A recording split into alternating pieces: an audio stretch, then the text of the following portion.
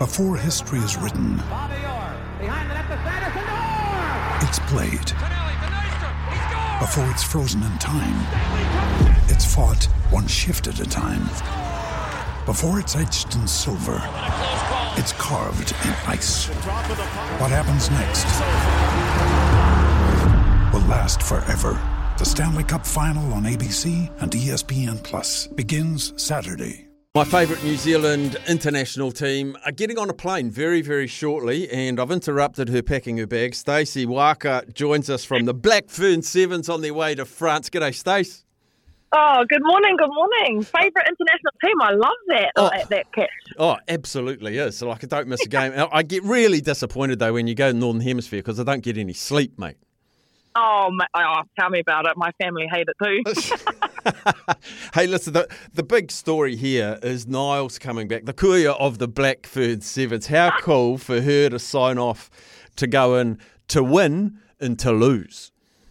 Yes, the kuia, she's back. She's obviously been injured the last couple of tournaments, and we're so excited that she gets to finish on a high. And obviously she's been a massive part of our team on and off the field. We have some good banter on tour, and I can't wait to see what challenges come from this. But yeah, real happy that she's there and she's making her whānau proud one last time in that black jersey. Just talking about her briefly, Stacey, like how much she's given to female sport in general in New Zealand over a long, long career. She's got that real innate ability to have fun off the park, but when you guys, in those 14 minutes of play, she is business time. Oh, she is business time, and if you've ever trained against her, holy, watch out, she is that most hunnit one in the team.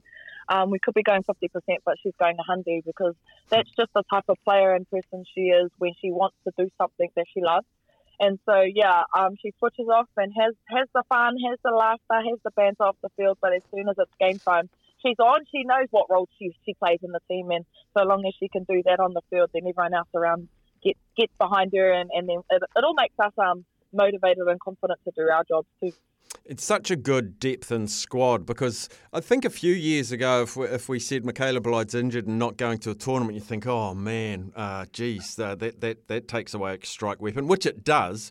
But the youngsters that are coming through, Stace, like the double J's, Jasmine and Georgia, have brought so much energy and keep players like you honest, I reckon. Oh, absolutely. You just never know, eh? Like, they keep you on your toes and they drive you and they motivate you to want to be better every day. And that's so cool, like the healthy competition. But there is one player who's obviously coming, and she's been injured the whole year, young Mahina Paul. I'm telling you now, you heard it here first. She is the next Michaela Blyde. So watch out for her. Watch out for her on the world stage over these next few years. She's definitely one to look out for. I think she's probably the fastest after Michaela in our team. So yeah, it's exciting times for our future. There's another one coming through. Another reason to get up in the middle of the night. Now you're going to France, and that's where the next Olympics are. Is it a little bit of a recce to familiarise yourself with the rugby vibe over there? Yeah, hard out. We actually went there last year too, quite early to get used to time zone and whatnot. But it's so cool. Paris, fun time, fun vibes, and the French supporters and the French crowd are absolutely nuts. They're crazy about sport. They're crazy about rugby, and that's kind of cool because you get to experience the atmosphere, the feel for it. So when Olympic stars come around, you're prepared mentally, physically, and yeah, they know how to put on a good show, that's for sure. And you know how to enjoy a good show, which is awesome. I wanted to touch briefly on you about the opportunities for female rugby players now as well. I just, a couple of days ago, listened to your What a Lad podcast with Jimmy Ma, he's a very good friend of mine, and it was a really encouraging chat. I loved it. And we know that Niall Guthrie has signed for the Titans. Gail Broughton's been at Parramatta. We've seen a few of our rugby players like the Manawatu first five, whose name escapes me, Karis Dellinger, I think it is. Yeah, she's playing for Queensland in Super Rugby W. And because the tournaments are smaller in duration, you can partake in a few more. Does that excite you at this stage in your career? It's so exciting, and I think it's more exciting for our younger talent coming through. Like I said, there's only 20 people who are contracted to sevens. There's only 32 contracted to 15. So if you can't make the Black Ferns or the Black Fern sevens teams, there's so many more opportunities now. And it's it's exciting and scary at the same time because you don't want to lose the talent, right? We want the best players to stay in New Zealand. But if you are on the fringes and you're not going to make it, why not go overseas? Why not go to Aussie to play in those competitions and better yourself, grow as a person, as a player? And yeah, it's just something that you can't say no to, really. It's an exciting opportunity. Have you ever played league before? Never in my life played league, but my brother has, and I have family who have, and they've all been in my ear trying to teach me all the rules and all the plays. So maybe one day I'll switch, but just not yet. I'm not ready to leave. No, because I was thinking like the sevens environment is a really good nursery to develop league skills because you all have to tackle. You all have to number up. It's all of the same stuff in league. And you don't shy away from defence. I've seen you cave people in half sometimes. And I'm not saying go, Stacey, because I love getting up in the middle of the night watching you and the girls. But just this prospect, not that you're going to commit that you're definitely going to change, but the opportunities with NRLW, with Super Rugby, and if we can get a crossover with the Australian teams as well, the opportunities are so much better. So good. And yeah, I wouldn't say no to crossing over if I ever did get asked or if I ever did get the opportunity. And what excites me the most is like the little skill sets that I've been looking. Obviously, don't know where I'd play, but I love a good little crossfield kick and catching those high balls in sevens. So why not try and use that skill set over in league? I like to try and get a cheeky intercept here and there. So if I'm on those edges, I'll definitely be sniffing those. But yeah, it's cool. It's cool, like you said, that there's so many opportunities, and if the chance would come, I'd probably jump at it. Gail Broughton, you're obviously still in contact with her because you're such a tight-knit group. How's she enjoyed the league? She's loved it. It's obviously a massive life difference in terms of jumping across the ditch and her having to get a full-time job and still trying to train and whatnot. But I know she's been picked up by the Broncos full-time, and I know the program is changing, so she can go back into that training every day with her team, and she loved it. Different vibe, obviously very different to New Zealand culture and New Zealand teams, but something like a new challenge that she was ready for.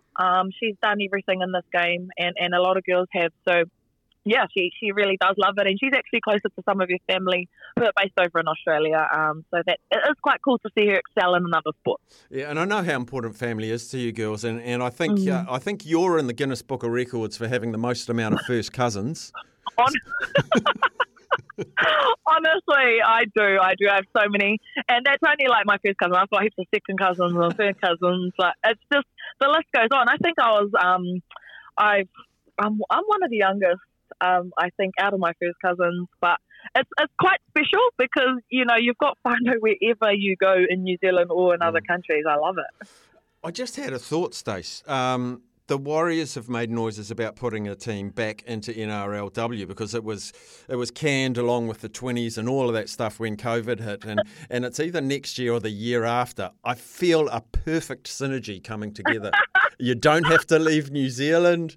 NRLW, new challenge. Let's make it happen. No, I think they're back in 2025. Oh, you already know. You already know. I think I told you I wouldn't say no if the opportunity came, but obviously I'd always have to do what's best for me at the time, and I don't know my plan, so whatever happens. And last thing, Stace, I was on Twitter first thing in the morning as I do, catching up on the headline, and I saw a little ad, New Zealand beef and lamb, with a young Stacey Waaka at a barbecue, and then carves up the boys. I feel like there might have been some truth in that ad, in the beef and lamb ad. Well, not gonna lie, when they pitched that story to me, when Beef and Lamb pitched it to me, I had to laugh because it's literally exactly what used to happen when I was a kid. We always used to go down, play touch with my family, have a barbie at the beach. Like that's just the Kiwi lifestyle, right? And I probably didn't look that good as she did in the video. I mean, I might have stepped a couple of them, but not the whole team. But I'll take that. I'll take that credit. But yeah, it's a privilege being an ambassador for Beef and Lamb, and I'm excited to see the partnership go from there. Yeah, and because there's been some cool, I think the first ones were the Eva Swindell twins and Sarah Ullman, real icons of sport. And then there's been Sarah Waaka, Lisa Carrington, and now you. And it is an important part, and diet and recovery and all that is important for you. So really important question. What's your go-to beef or lamb recipe? Yeah, my absolute go-to. I'm actually more the lamb than a beef. I obviously love both, but I love lamb. Yep. And my favourite is a good lamb chop. That's my ultimate favourite. Like when I go to the supermarket, I'll just go straight for the lamb chop. I absolutely love them. But I also love a good lamb roast too. Mum cooks the best roast, so whenever she gets a chance to get a lamb one, I'm in there. It's just magic, and I love eating meat. No, mate, my mum makes the best roast, so not yours. Hey, Stace. All mums. Yeah, all mums roasts are the best. Stace, thanks heaps. I'll let you carry on packing. All the very best up there in France. You're going great guns. I just love watching you girls, and you represent us with all your hearts and all your minds and all your athletic ability. So go well, and we'll catch up soon. Cool. Awesome. Thanks, bro.